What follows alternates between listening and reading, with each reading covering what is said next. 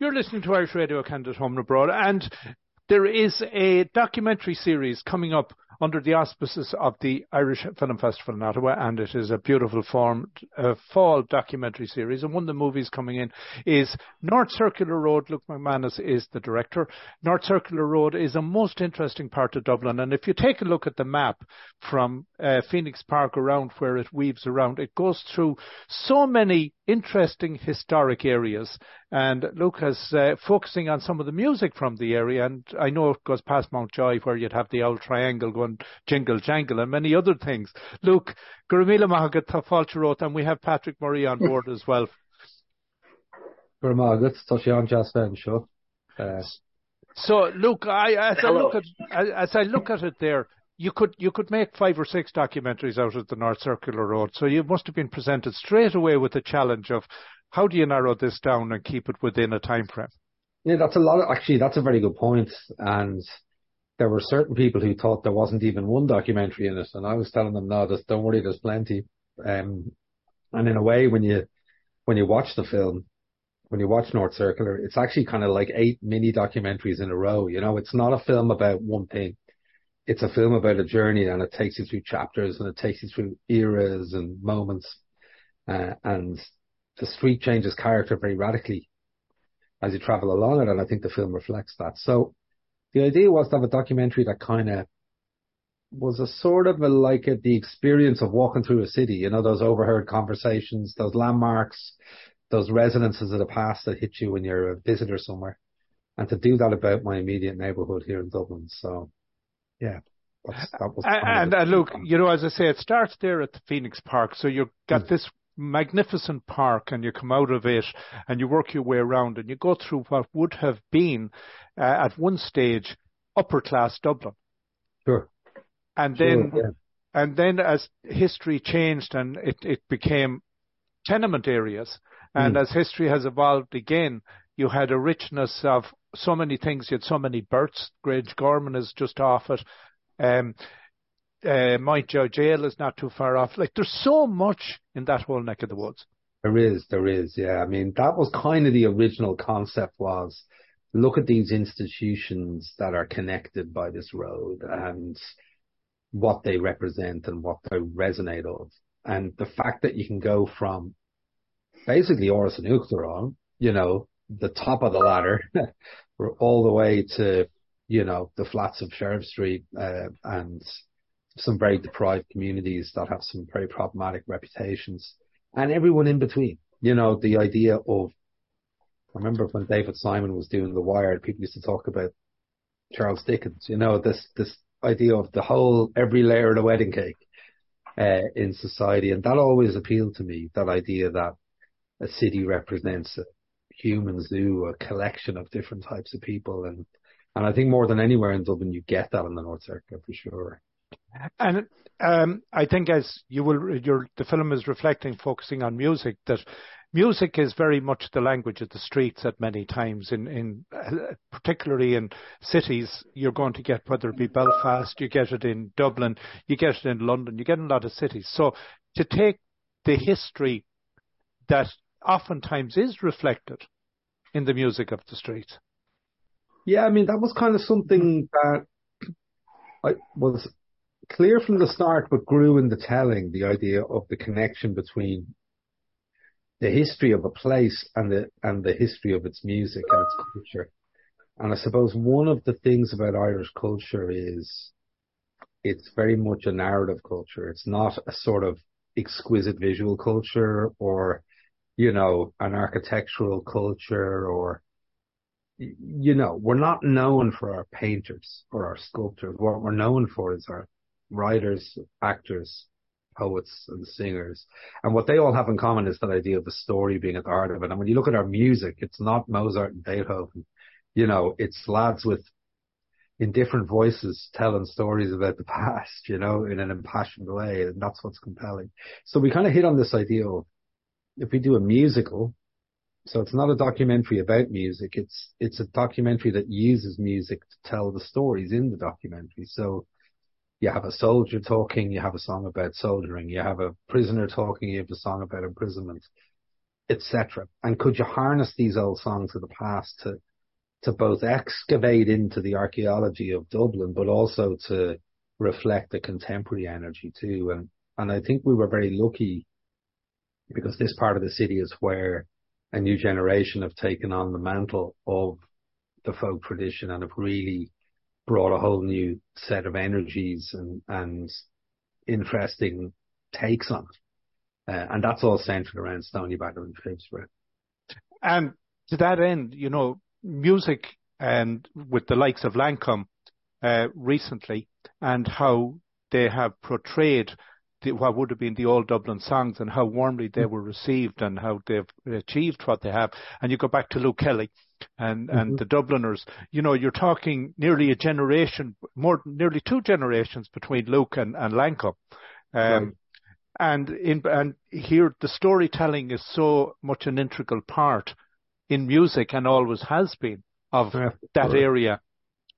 It's a very powerful tradition, and it is a living one. It's not sort of turned into something for the tourists just yet. It's very much a part of everyday lives. And actually, originally when I was pitching the film, I had a section about Luke Kelly and about Dominic Behan and about Pater Carney, who were all these great folk voices who were all from the North Circular, kind of Ballybock, Eastwall, around there. And but then as I was making the film, I kind of came across the Cobblestone uprising and the protest, and this was a whole new generation of young folk singers who were also big hairy fellas, and they were also political activists, and they were also great singers, and they were also heroic drinkers, and they were all the things that these old fellas were, but they were young and doing it right in front of me.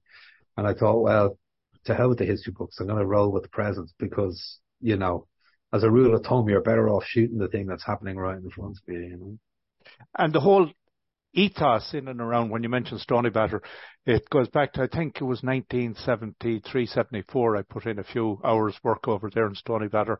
The whole vibrancy of the area was there, but it has changed since then. Definitely. Yeah. Definitely, yeah. I mean, I think the whole of Ireland has changed enormously since those days. And to be fair, Stony Batter, which is very close to where I live, and it's a community I feel like I'm part of, it has changed, but it's sort of changed in a way I think that's very respectful and appreciative of its heritage and its history and its customs and its culture. It's not that thing of just erasing the past and building a glass skyscraper on top of it like they did down the Docklands. Right. It kind of went, the docks is dead. We're just going to wipe this out. We're going to knock down Sheriff Street and we're going to put in big office buildings. In Stony Batter, there's a lot more connection between the old generation and the new.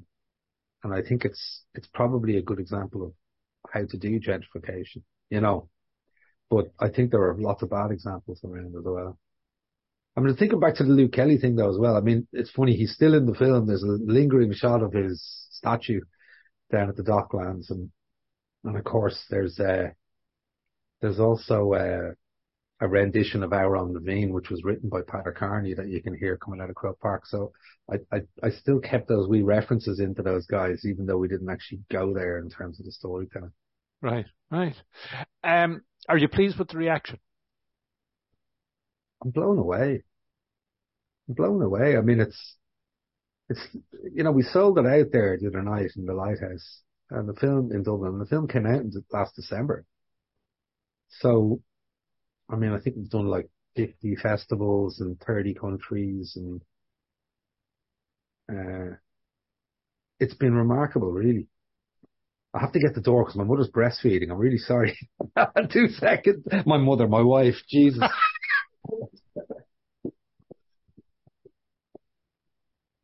Hold on. All right. There you go. Hold on, I put it on pause. So, Luke, when you say you're blown away with the reaction, would you think in any way then that there is an appetite currently for connecting with who we were? Because I'm not quite finished, but I'm close to finished. We don't know ourselves. It'll come back to me. I think I know what you're saying. I mean, I think one of the things about the folk scene that the film is embedded in that's been so powerful and so worthwhile is the sense of a cross-generational exchange, and that idea that, the old traditions are worth engaging with, and not in an overly reverent way, in a kind of let's give them a twist and let's modernize and, let's keep their integrity, but let's bring it to a new place.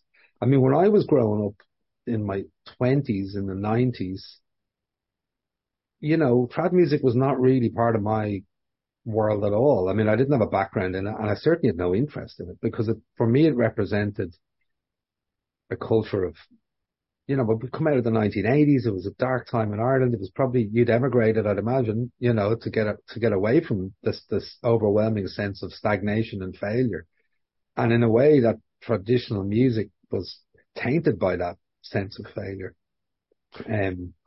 And then to be in a country that's now so successful and so dynamic, it's certainly, that taint is gone, I think, and you kind of go, well, maybe the things that we are special about us are good and not bad, the Irish language, the landscape, the sports and the music.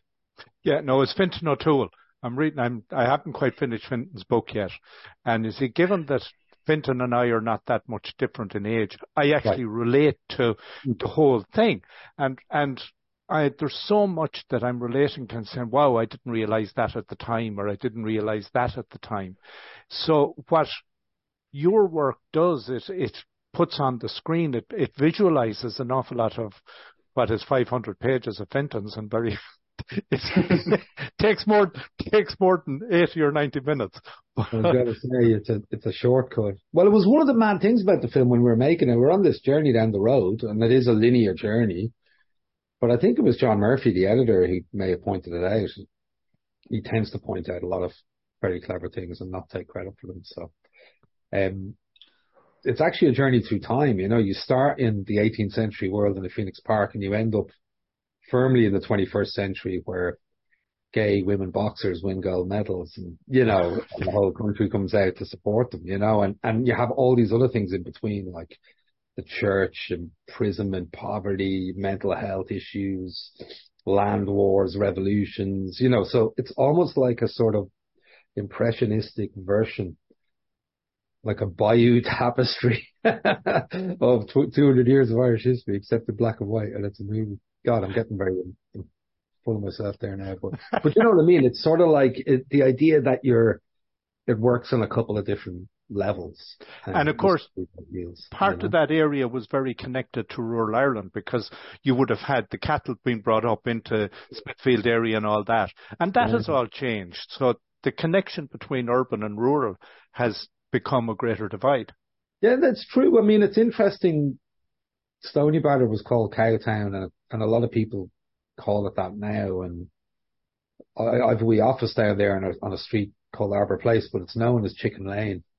And there's still stables at the top of the street and horse shit in the middle of the road and dubious looking youths riding horses around. So, my office is an old stables or an old cattle lair probably. So it's definitely gone, but it doesn't feel so far away, Right. You still hear the clip clop of hooves on the street, which is pretty cool, And I was wondering if I can interject what your feelings are on the gentrification of this area that's so rich in history, in the sense that I think of people who complain about Times Square, saying New York isn't what it used to be, but then those who are there say, it's you weren't there obviously because it was a pretty scary time. Do you find that gentrification has been good, or actually there's been a nice balance between gentrification, but still some of the culture is still there, the historical imprint? It's still plenty scary around here if you want to be scared. There's no problem there. It ain't Times Square, that's for sure. Yeah, I mean, it's a really complicated thing because I'm from the South Side, and I moved here in the 90s. Like when the documentary makers move in, that's the first sign of trouble. You know what I mean? Like it's the lawyers and the bankers aren't going to be too far behind, So I can't really rail against gentrification because, like, come on, I am gentrification. I represent it. But I suppose is what my point was being made earlier was that there are ways of doing it that are respectful and, Stoneybatter is a much more dynamic and busy and interesting place than it was when I first moved in. I mean, it was a very interesting place, but it was a bit of a backwater, and now it's sort of a place where it attracts people, and and what I love seeing is kind of some of the old timers sitting up having their glass of wine in the wine bar or at the end of the hipster pub counter, and they're kind of rolling with the new environment. I'm very involved in Stoneybatter Festival, which is a kind of midsummer community art festival, and we have a real strong focus on bringing together. So we have things like dog shows and baking competitions and brass band gigs and trad sessions. And the idea being you want to do an event that a hipster and a sort of 80-year-old lady both can get behind, because that's nice. Lovely connections, So, but I mean, it is a very unaffordable place to live, Dublin now. It's the most unaffordable city in Europe. It's the worst rent in the whole of Europe now, which is kind of extraordinary for people who grew up in the dark times to even think that could ever be possible, but it is. Mm-hmm. What do you think are some of the main causes of that? Jesus, how long have you got? Just a couple of, like Airbnb maybe, or something like that, or proliferation of that. Airbnb is a huge problem. Yeah. The fact that we've so many huge tech companies here with very, very well-paid workforces. So Google, Airbnb's European HQ, LinkedIn, Microsoft, Meta, TikTok. I mean, they're all here. All of them. Apple's the only one that isn't here in Cork. So, and you're bringing young people, the smartest young people in Europe in, and you're paying them 120 grand a year starting wages. No wonder the place is unaffordable. That's going to happen. And plus, it was so underdeveloped historically for hundreds of years because people just left because there was no economic prospects and there was very few cultural prospects and there was a real lack of freedom. So you have a country that's completely engineered around people leaving, and then suddenly everyone's coming and people just are like, we haven't got the gaps, so there's a massive Dublin. I mean, I'm sitting in a sort of 3-bedroom house here. I'm 15 minutes walk from O'Connell Street. It should all be massive apartment buildings around here, but they were never built. So there's a lot of stuff going on that's causing the But in summary, in many ways, and kind of, if you look back when you had Guinness and you had Irish distillers, the workforce, and you had a lot going on.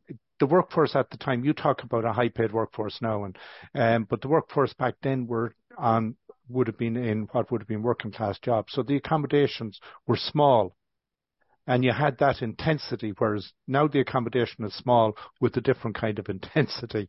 And Stoneybatter was very much built, to house the artisans who were like the elite working class, skilled working class, and it's actually a fascinating history. If you, one of the reasons I think Stoneybatter is such a successful community is that level of social engineering went into its establishment. So they'd have an interview panel to give away the houses, and they kind of try and weed out the drunks and the lunatics, and then they'd often give 3 brothers 3 houses on the same street, so that there'd be cousins and there'd be extended families along the street. So to build social resilience and foundations into community. And it's interesting how that persists to this day, and the Stoneybatter is full of 2 up, 2 down, very small houses, which means you sort of have to live some of your life in public. It's like Paris, New York. It's just too small, to stay in your house all day. So you've got to go out into the street. You want to go to the shops or a cafe or a pub, and you get this very rich public realm then, this really beautiful street life as a result of that. Luke, I'm afraid we're going to have to wrap up. I hate to say it because we could talk for hours. The film, you've included musical performance by the local artists, which include John Francis Flynn, Sean O'Tuama, Owen O'Canavon, Ian Lynch, and Gemma Dunleavy. Yeah, Lisa O'Neill's in there as well, and it's a wonderful survey of a scene, and I was really fortunate to have these superb singers agreed to take part at very, very unfavourable rates for them. So many thanks. Amazing. So, Patrick, can you give us the time slots for this? This will be the 26th to the 30th of October. You can start renting North Circular as of 5 p.m. Eastern Time anywhere in Canada as of the 26th of October.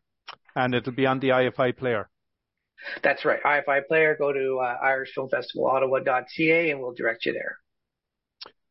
Luke McManus, it's been brilliant reconnecting with you. And it's been a real pleasure chatting. And Patrick, thanks a million for sitting in on this. And you are listening to you're listening to Irish Radio Canada.